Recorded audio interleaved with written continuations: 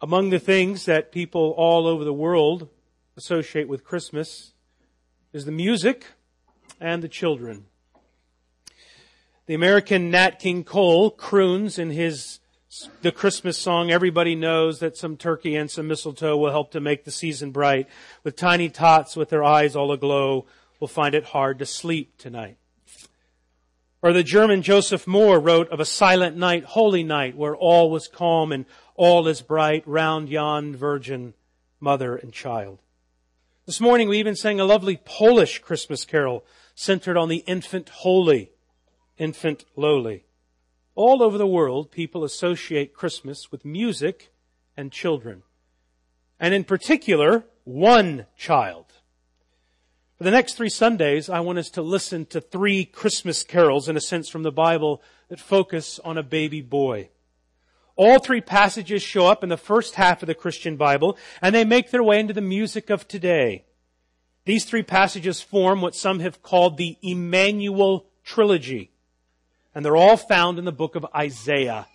Would you please locate the book of Isaiah in part 1 of the Christian Bible, the Old Testament?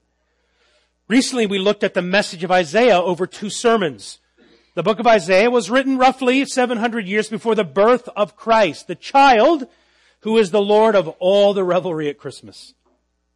We took as our 1-sentence summary that we discovered from Isaiah the prophet that he shows us the God who saves his people from judgment through a suffering servant king who makes all things new.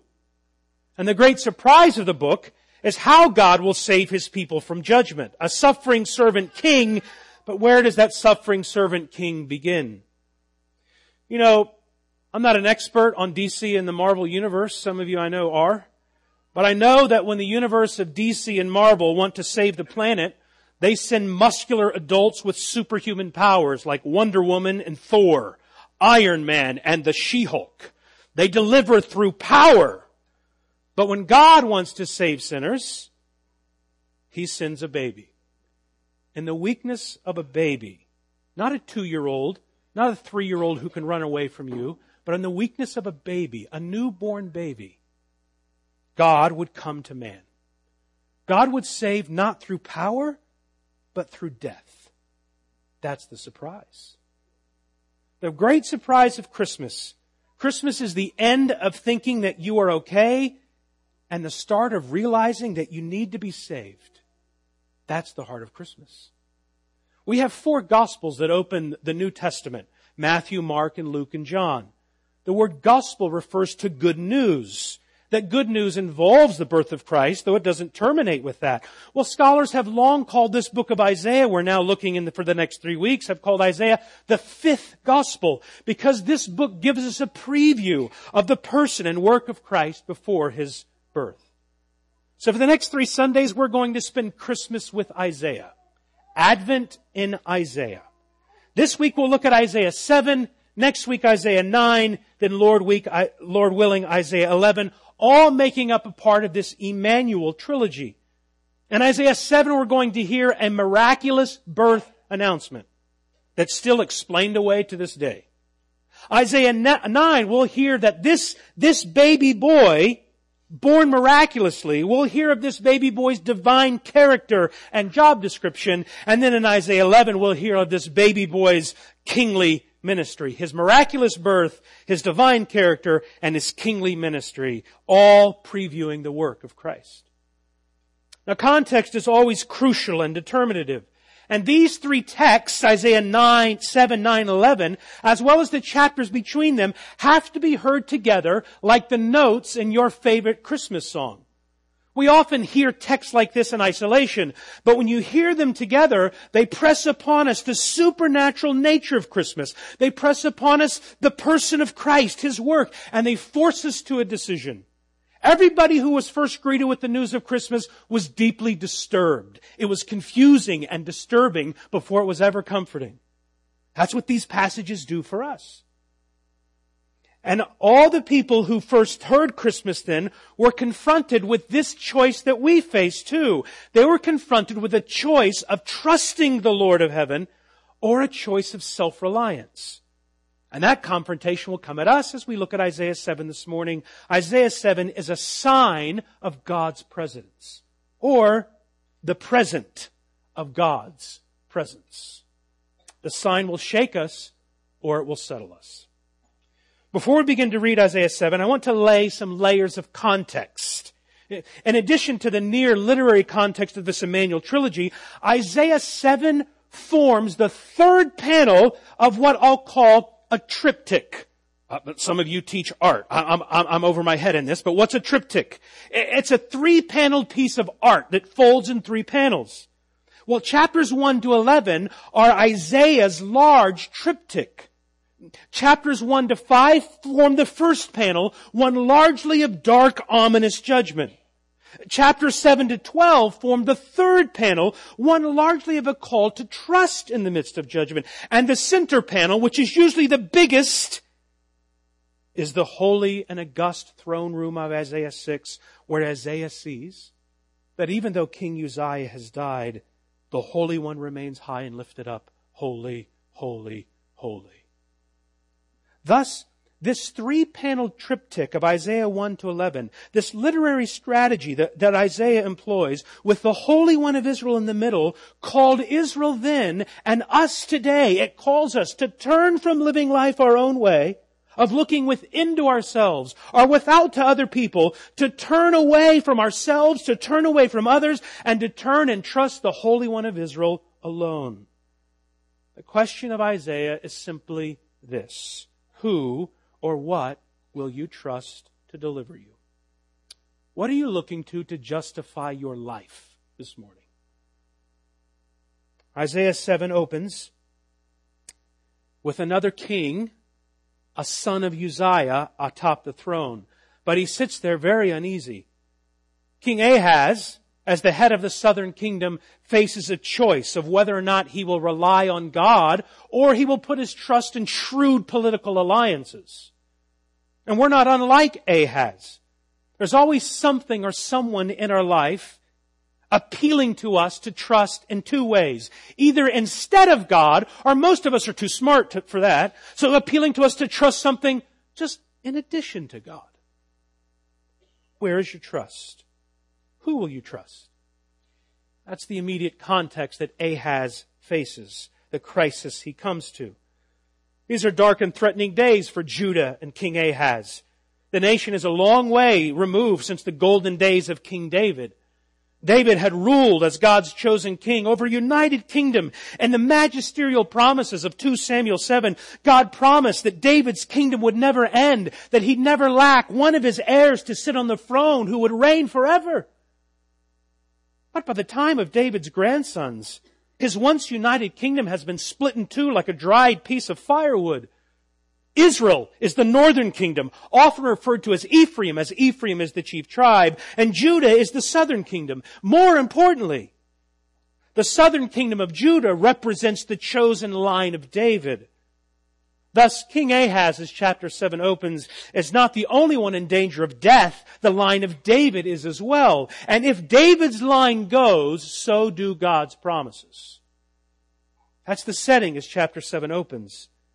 King Ahaz faces an impossible situation.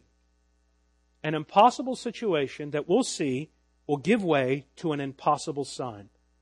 Well, let's read of this impossible situation that Ahaz faces. He's bracing for an invasion. Isaiah 7, this is what Holy Scripture says. In the days of Ahaz, the son of Jotham, the son of Uzziah, the king of Judah, Rezin, king of Syria, and Pekah, the son of Remaliah, the king of Israel, came up to Jerusalem to wage war against it, but could not yet mount an attack against it. When the house of David was told, Syria is now in league with Ephraim, the heart of Ahaz and the heart of his people shook as the trees of the forest shake before the wind. This is the word of the Lord. What's happening here is known in history as the Syro-Ephraimite War. A nation of Assyria, whose brutal and rapacious tactics mirror those of modern-day Hamas, are too great a nation to be reckoned with. So Syria now has made an alliance with the northern kingdom of Israel, and Syria have formed a coalition to resist Assyria. King Ahaz has refused to join them to this point. Instead, he's already making overtures to link forces with, of all people, the Assyrians themselves. What you need to keep in mind is that King Ahaz, as the story unfolds, is not a hapless, innocent king. His overtures to the Assyrians are part of the problem, as we'll see. It may be a wise political move for Ahaz to parley with the Assyrians, but spiritually, Ahaz is about to reap a whirlwind. All this, then, is what's known in history as the Syrian-Ephraimite War. Now, in payback for Ahaz's recalcitrance to unite against Assyria, the northern kingdom of Israel and Syria have marched out together in full force. They're just miles away now from sacking Jerusalem. Their desire is to depose Ahaz, replace him with another king, the son of Tibal, and thus gain access to Judah's military, the land, and weaponry. Listen to their war room plans. You're in Isaiah 7. Look down at verses 5 and 6. Syria, with Ephraim and the son of Remaliah, has devised evil against you, saying, let us go up against Judah and terrify it. Let us conquer it for ourselves and set up the son of Tabeel as king in the midst of it. These threats, then, are not simply those of a schoolyard bully. He's not just facing being fired from a job or failing a test, as threatening as those can be. He's staring down death. Death not only for himself, but all of his family members and the citizens who are under his care. It's a frightening scenario indeed, a tremendous weight to carry as a leader. No wonder verse 2 says, the heart of Ahaz and the heart of his people shook as the trees of the forest shake before the wind. He faces an impossible situation. Whom will Ahaz trust? What will he do? Now we need to know that at this point, although Ahaz is a descendant from King David, he is no King David in character. The record in 2 Chronicles 28, the historian tells us that Ahaz made idols, that Ahaz actually killed and sacrificed his own sons in the fire, and engaged in other detestable practices. So bear in mind then that Ahaz is a king who neither worshipped God or deserved God's mercy. Well, the action starts to rise. Now that Ahaz is faced with this impossible situation, what will he do? Let's read now verses 3 to 9 to hear Ahaz's response to the impossible situation. And the Lord said to Isaiah, go out to meet Ahaz, you and Sha'ar-Yashub, your son.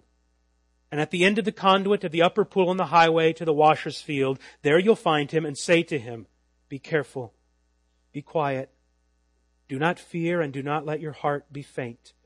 Because of these 2 smoldering stumps of firebrands, at the fierce anger of Rezin and Syria and the son of Remaliah. Because Syria with Ephraim and the son of Remaliah has devised evil against you, saying, let us go up against Judah and terrify it. Let us conquer it for ourselves and set up the son of Tabeel as king in the midst of it. Thus says the Lord your God to their plans. It shall not stand. It shall not come to pass. For the head of Syria is Damascus, the head of Damascus is Rezin. And within 65 years, Ephraim will be shattered from being a people. And the head of Ephraim is Samaria. And the head of Samaria is the son of Remaliah. And if you are not firm in faith, you will not be firm at all. This is the Lord's word. This impossible situation of verses 1 and 2 is now met with a call to trust. Verses 3 to 9. As mentioned already, Ahaz is a king who neither worshipped God nor deserved his mercy. But did you notice, friends, that out of mercy, arising from God's faithfulness to his promises to David, God sends Isaiah to Ahaz to encourage this king to trust the Lord for a final time. God is the one who sends Isaiah to track down a hard-hearted Ahaz. God always takes the initiative. He always takes the first step in the dance and the drama of redemption. He comes to seek and to save. And Isaiah finds the king, verse 3, checking out his water supply. Now, at one level, this is a reasonable move by a king who's preparing for an incoming invasion. The tactics of siege warfare were of such that they surround the city, and if they can cut off your food and water supply, you'll say Uncle faster and give up. Well, Ahaz wants to make sure that his water supply is secure, fresh, and stable. The longer he has access to the water, the longer he can hold out. It makes sense at one level. But on another level, if you contrast Isaiah's response with Hezekiah's response in chapter 37 and 38, when Hezekiah faces a similar and possible invasion, his first move in the biblical record is not to check out his water supply and devise a military plan. Hezekiah's first step is to go into the temple, fall on his face, and pray. There's a contrast being introduced between Ahaz and Hezekiah that presses upon us as well. What is it? Well, what is our first move when faced with a choice to trust? In a moment of crisis, whatever our first step is, probably reveals what we trust the most. And we may not realize it until the test comes. Of course, the choices of Ahaz and Hezekiah individually are not just one-off occasions, but as their respective stories unfold, the way they respond to this crisis reveals a pattern in their life, a trajectory. This is just what Ahaz does. He gets to work figuring it out. This is just what Hezekiah does. He falls on his face and he prays. Your first step in a crisis of any kind reveals what you're really trusting. Regardless, God is gracious to Ahaz. He sends the faithful Isaiah to steel his kingly backbone, to whisper courage in his ear, to prompt him to faith. God is giving more grace to an undeserving Ahaz. You know, friends, when you and I stand before the Lord, and we will all stand before the Lord, and when you do, you will be alone. And when you stand before the Lord alone, and the books are open, the responses of any witnesses who will be there will not be, I can't believe God is judging her.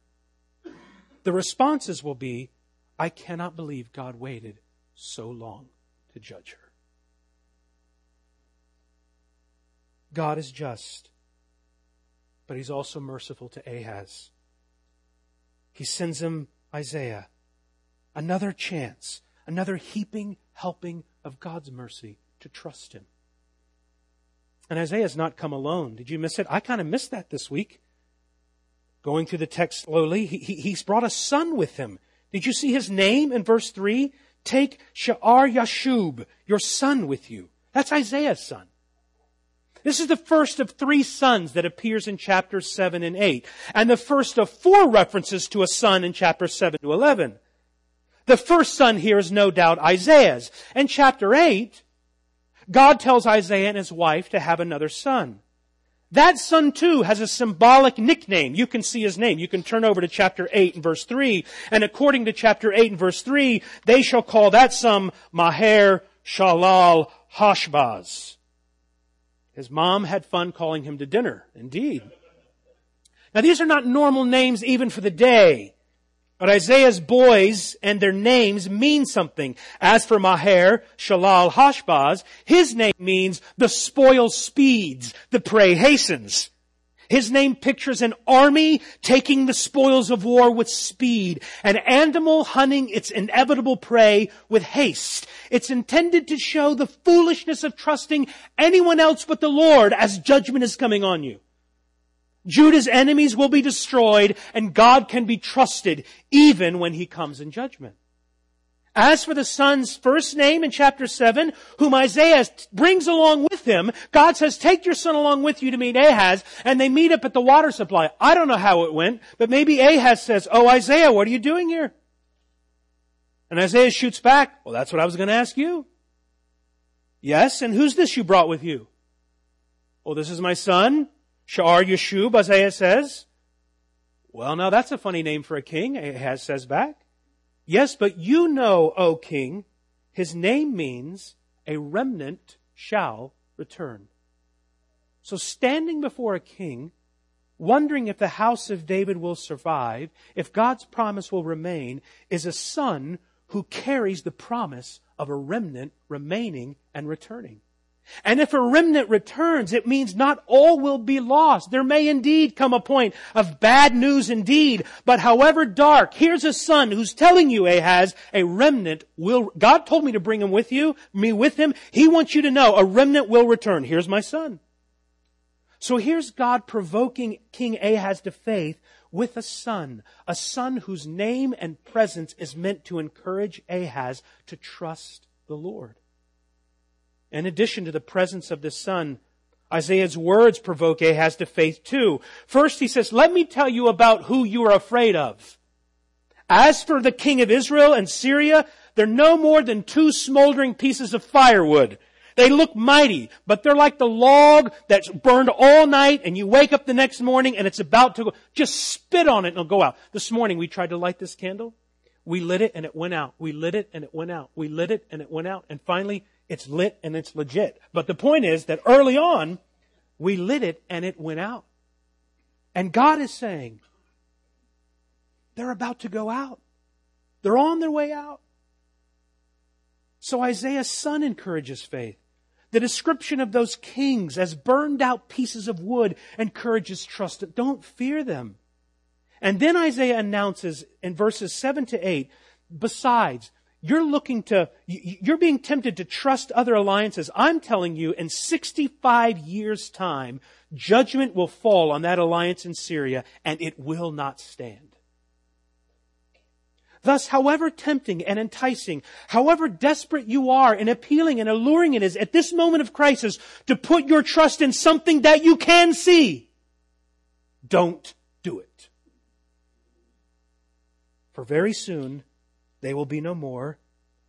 A remnant will return. What you need to do is be careful and do not fear and do not let your heart be faint. And after all these enticements to trust, Isaiah implores Ahaz to trust the Lord for a final time. Look at the end of verse 9 again. If you are not firm in faith, you will not be firm at all. Or one translation puts it like this: if your faith does not remain firm, you will not remain secure. In other words, it's a call to trust the Holy One of Israel from chapter 6. Trust the one who is holy, holy, holy. And it's more than a call for Ahaz to trust, because remember, for Ahaz alone, because verse 2 says, the heart of Ahaz and all the people shook as trees. So if you look at the end of verse 9, you can't see in English. But if you were from Brooklyn, like my friend who pastors there, you might say, if yous guys are not firm in the faith, or if y'all are not firm in the, it's plural. He's now speaking to the nation. This is a national problem. If you all are not firm in the faith, you will not be firm at all. Through Isaiah, and speaking to the head of the house of David, God is summoning the entire nation to put their trust in Him and not be afraid. You see, the heart of all Israel's sins is this fundamental question of who will you trust? And the heart of all our sin is the same. Unbelief is at the heart of every sin, and the worst sin. Will you trust God and His Word or not? If your faith does not remain firm, you will not remain secure. But the opposite means this: if your faith remains firmly in the Lord, you will remain secure. So what will Ahaz do with this impossible situation after he's been goaded now to trust in the Lord through this invitation? Well, the Lord has one more thing to offer this king, and it's a remarkable thing in verse 10. Look at verse 10.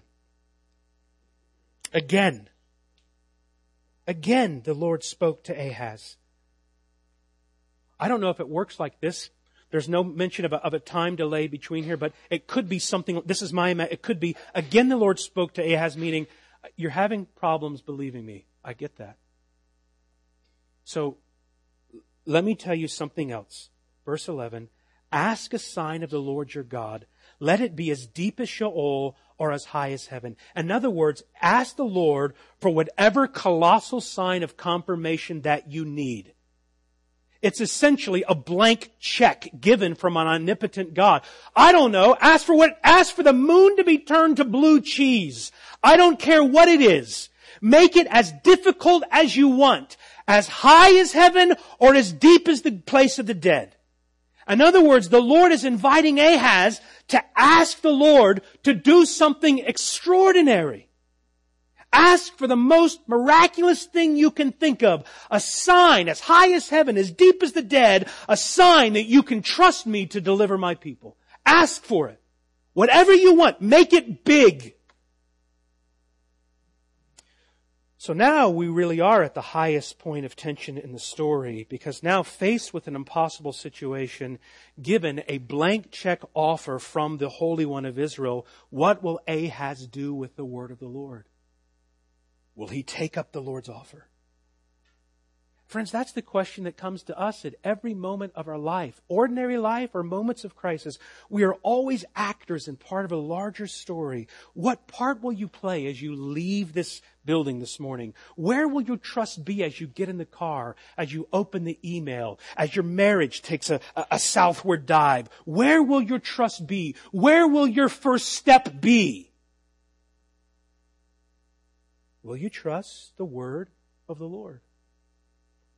Be careful. Do not fear. Do not let your heart be faint. If your faith does not remain firm, you will not remain secure. Trust the Holy, Holy, Holy One.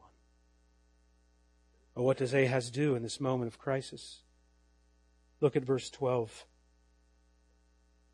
But Ahaz said, I will not ask. I will not put the Lord to the test. Now set this in context. It's one thing for one of my children to say to the other child, you need to pick up your room and come to dinner. It's another thing if I say to one of my children, you need to pick up your room and come to dinner. What's happened here? The Holy One of Israel has commanded the king of Ahaz to ask for a sign. He doesn't say, if you think it's a good idea, ask me for a sign. Ask me for a sign. And Ahaz says, no. This isn't humility. This is bold arrogance. No. Why do you call me Lord and don't do the things that I say? This isn't humility. We often clothe our disobedience in kind of pious rhetoric, all with kinds of excuses. Oh, I can't do that. I can't show up here. It's really not my place. I mean, you don't know how hard it is for me. Baloney. You just said no to a clear command of God. Is there a clear command of God in your life right now you are saying no to, offering multiple excuses to? It is not pious. It is not spiritual. It is blatant, rebellious disobedience. And Ahaz as the king is symbolizing how the entire nation is treating God. Ask me anything and I'll do it. No. Listen to what's really going on. You want to know what's really going on in Ahaz's heart? You could read this and think, well, we're not supposed to put the Lord to the test. But really? Oh, remember, this is not a good dude. But let me tell you what's really going on. 2 Kings 16, 7-9, this passage is showing us that instead of turning to the Lord, taking the Holy One Israel up on his offer, Ahaz was turning to Assyria instead. Listen to this. So Ahaz sent messengers to the king of Assyria saying, I am your servant and your son. Come up and rescue me from the hand of the king of Syria and from the hand of the king of Israel who are attacking me. And Ahaz took the silver and the gold that was found in the house of the Lord and the treasures of the king's house, and he sent them as a present to the king of Assyria, bribe money to say, please take care of me. And the king of Assyria listened to him, and basically he biff-doinked the two kings. Ahaz is not only rejecting God, he's in bed with Assyria at the same time. No wonder Isaiah begins his book saying, the ox knows its owner and the donkey its master's crib, but Israel does not know me. He's responded to an impossible situation with stunning arrogance and unbelievable faithlessness. Ask of me a miraculous sign. No, thank you. By the way, I'm already talking to Assyria about helping me. That's the dark side of our sin and unbelief, and it's within us all. No, thank you, God. I'd rather work with Assyria.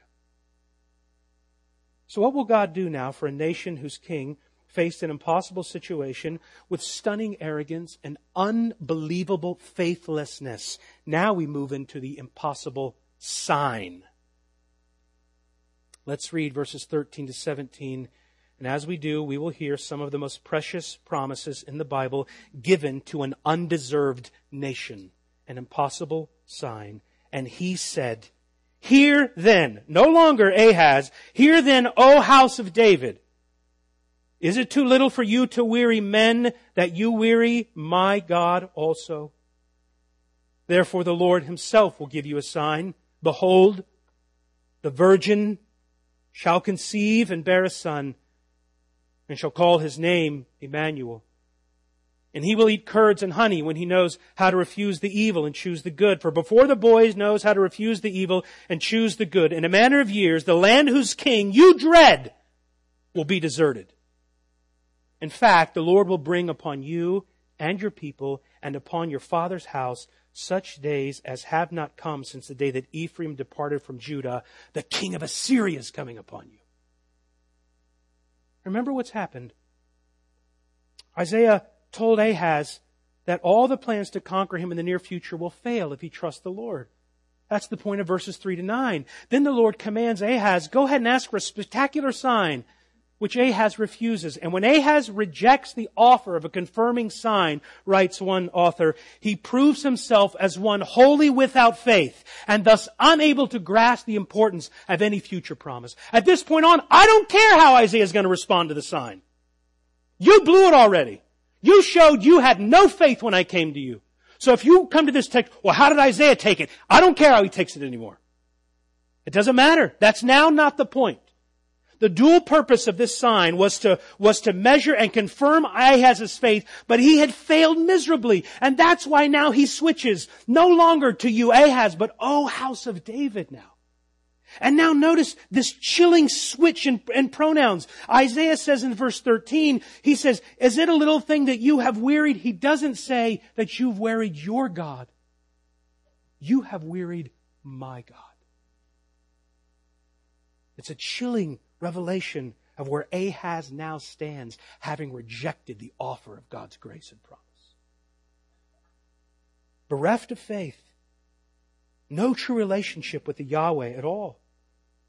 And with these words of promise now, God gives two promises. One promise is that now Ahaz and his kingdom will be judged for their unbelief.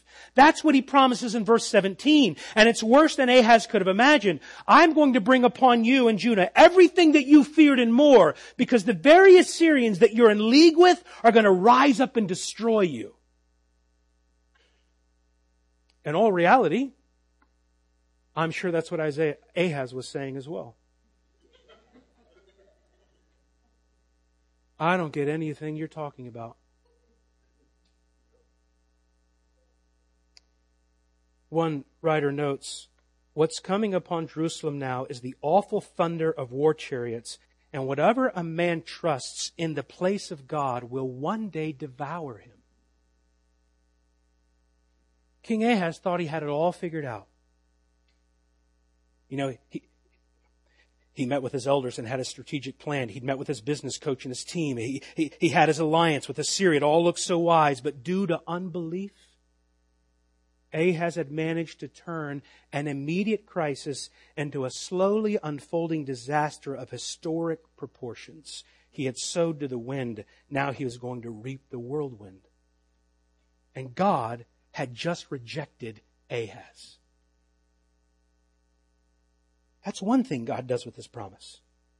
But the second thing God does is He says, even though Ahaz will fall and we're all going to go into exile, I'm not going to abandon my promise to the house of David. In fact, the Lord Himself will give you, house of David, a sign that I will deliver my people. what's happening now in the flow is the Lord Himself now says, I'm going to answer the supernatural challenge that I threw down. I asked for a sign as high as heaven, as deep as Sheol. Now let me give you a sign. A spectacular sign, a miraculous sign, and this sign is going to demonstrate that even though Assyria will overtake Ahaz, the line of David will not be wiped out. So in verse 14, the Lord pivots from talking to Ahaz and speaks now to the entire house of David. When He says the Lord will give you a sign, He means, oh, you house of David who weary me, I'm now going to give you a sign. And what is the sign? Now we read it, we know it, but before we look at the sign in detail, you need to know that signs in the Bible can function in one of two ways. This will help. Sometimes a sign is a present persuader. God gives a sign in the relative present to confirm His power and faithfulness so that you'll trust Him. So the plagues in Egypt were signs that functioned as present persuaders. One might also think of Gideon's fleece. Wet or dry was a present persuader that God was with him. Later, God turns the sundial back for Hezekiah. It was a present persuader. But not all signs are present persuaders. Some signs are for the far-off future and will serve as after-the-fact confirmation. Such a sign would function, as one writer says, as a divine, I told you it was going to happen. So God told Moses that one day you're going to take the newly redeemed people from Exodus, never mind they're in bondage yet, but when they come from Exodus and you cross the Red Sea, when you come to this mountain and worship me, that will be a sign I told you it was going to happen. It was a future sign and after the fact confirmation. Or think of the Christmas story. The angel tells the shepherds, unto you has been born this day in the city of David a Savior who's Christ the Lord. Well, we're out in the field. We're not near Bethlehem. Okay, I'm going to give you a sign. I'm going to give you a sign that what I told you is true. I'm going to give you a future sign that will serve as a divine I told you so. And this will be a sign for you. When you find the baby wrapped in swaddling clothes and lying in a manger, then you'll know I told you so. He's here. You see, some function as a present persuader, some function in the future as an after-the-fact confirmation. I think you've got both functioning here. Before verse 14, the Lord had offered Ahaz a sign as a present persuader. I'll do something right now for you. And he rejected it. But now in verse 14, the Lord promises a future sign to all the house of David. A sign that would serve in the future as an after-the-fact confirmation. Here's what's going to happen in the future. Somebody's going to bear a son. Now, unlike many future signs, these prophetic promises are spoken of at the same time while it's in the future as if it's already happening.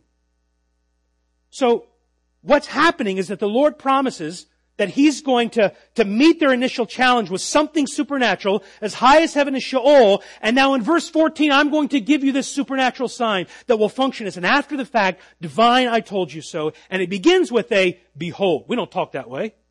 You say, check this out. Listen, stop what you're doing and come in here and watch this. Behold, that's what Isaiah says. I'm going to give you a sign that's spectacular and I want you to put everything down. Behold. You're not going to believe what I'm going to tell you. What is it? A virgin shall conceive. No, wait a minute. He has a specific person in mind. He says, the virgin shall conceive. Second, something unheard of is happening. This virgin is conceiving, or literally the Hebrew is a birth-giving virgin, as if the virgin is about to give birth at any moment. Thus, this future sign is so certain that the Lord speaks of it as it's already in the process. Now, there's much discussion. Now, you know how you know this is such a spectacular sign? Because people who read the Bible today say, that could never happen. That could never happen. I told you to ask for a spectacular sign, and I gave you one, and you go, that could never happen. You will not be convinced even if somebody rose from the dead. That's the hard heart of unbelief. There is much discussion of whether or not the virgin here in the original text actually means virgin. One argument is there's another Hebrew word that does appear to be more technical word for sexual purity, and Isaiah doesn't use that word. That is true to a point. Isaiah does use a word nonetheless that nearly always implies sexual purity. So, you might hear, he does refer to a word that refers to a young woman of marriageable age. But while he does that, every young Hebrew woman of marriageable age in that day would have assumed to be what? A virgin.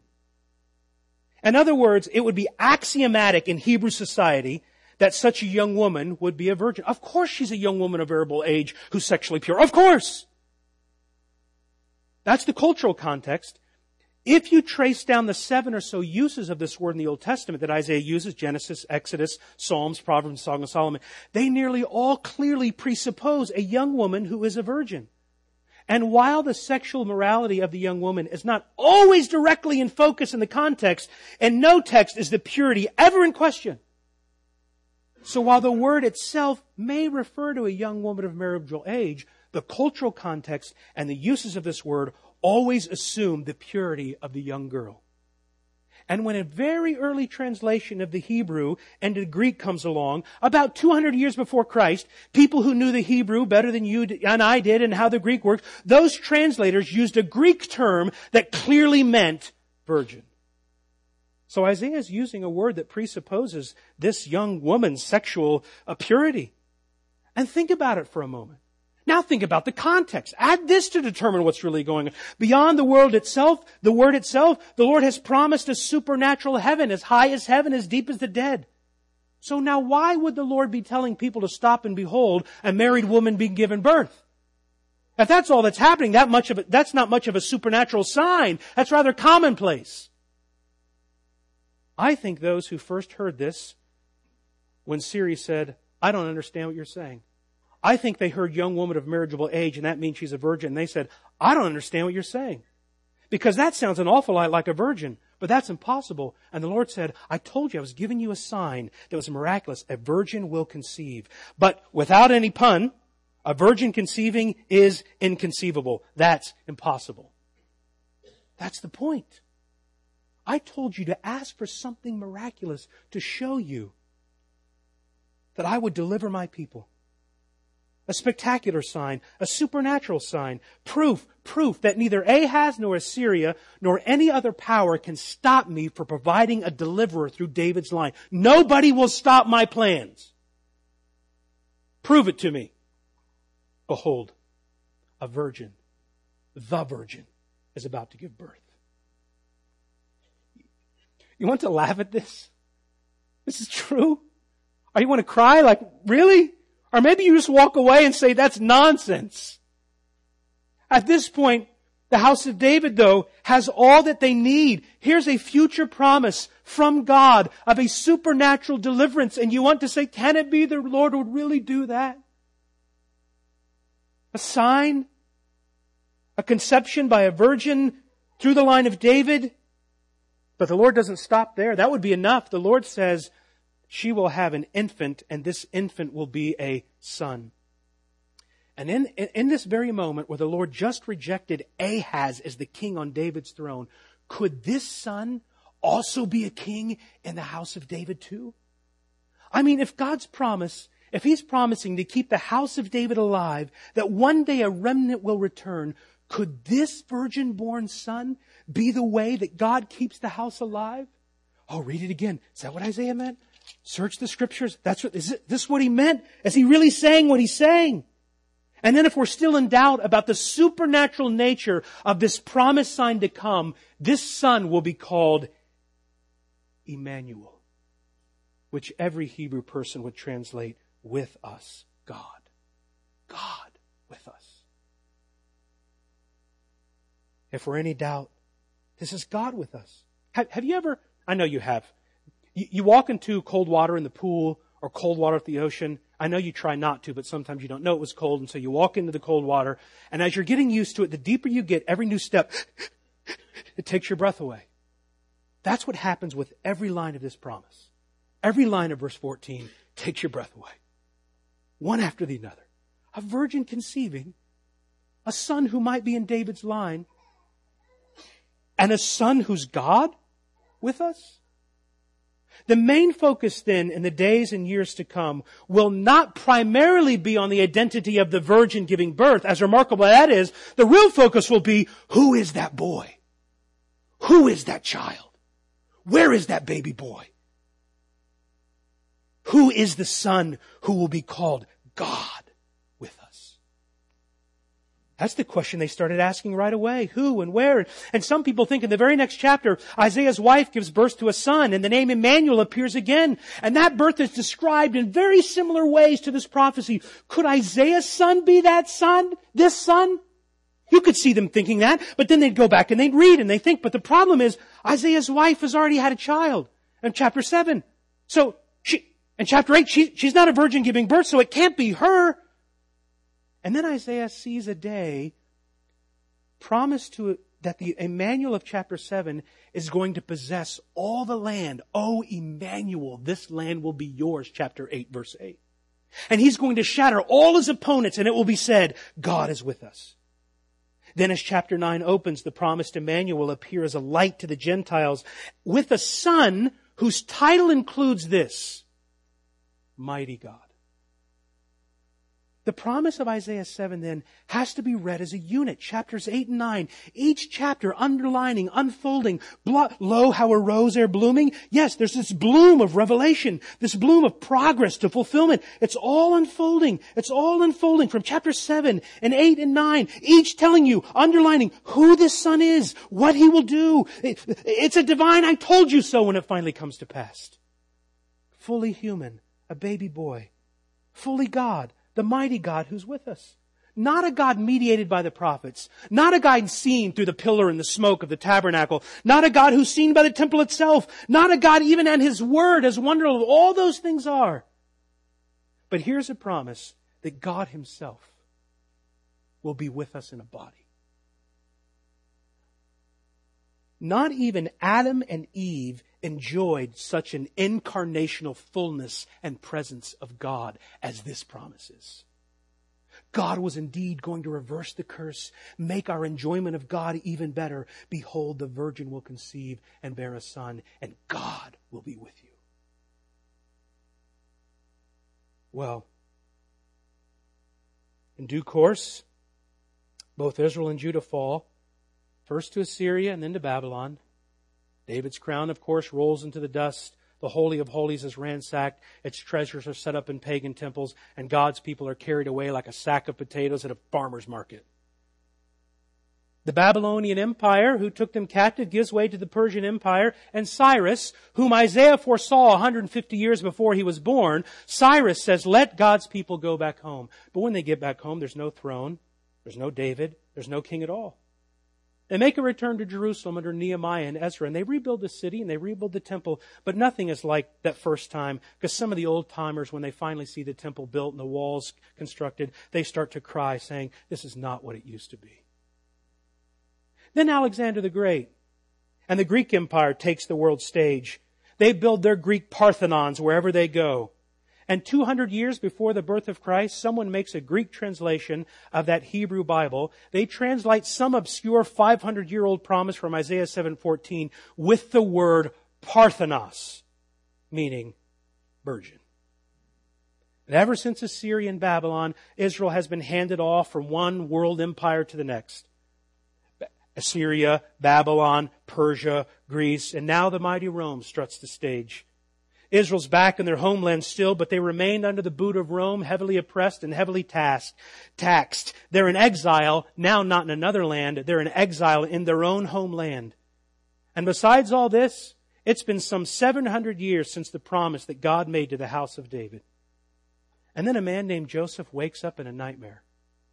Things were going so well for him. He's betrothed to a bride legally, and then he finds out his legally betrothed bride is pregnant before they'd ever come together. Mary herself is frightened and confused. She must have seemed out of her mind when she explained to people, I can't be pregnant, I've never known a man. Either Joseph and Mary were lying, or Mary's lying. Either way, there were one of two options you could go. You could end in death, or you could have a quiet divorce. Joseph's deeply disturbed too, and he's all alone.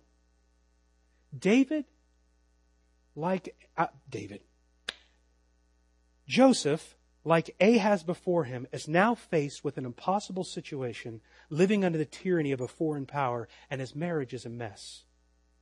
He falls asleep to get away from it all. I can't fall asleep when I'm stressed. I know some of you told me that you can. Maybe that's what happened to Joseph. I got to get out of it. The only way I know, I'm going to go to sleep, and he goes to sleep, and an angel shows up at him. And an angel appears to him in a dream. And the angel addresses him with words that no one has used for a really long time. Joseph, son of David. No one's talked like that for a long time. You're calling me a son of David? It's like calling now, I hear you're a descendant of George Washington. Doesn't get me anywhere today. Joseph, son of David. And into Joseph's impossible situation, now comes an invitation to trust. Ahaz was a son of David. Joseph is a son of David. And now he's given the same message with very similar words. Do not be afraid. Don't be afraid to take Mary, for what's conceived in her is from the Holy Spirit. And I'm sure, I don't know, Joseph said, I thought you said don't be afraid. You just said that what she has is from the Holy Spirit. This didn't help it at all. And 700 years later, the promise of that impossible sign now is coming to pass as a divine, I told you I was coming. All this took place to fulfill what the Lord had spoken by the prophet. Behold, the virgin will conceive and bear a son, and they will call his name Emmanuel, God with us. Heaven had come to earth. God had come to man as a man.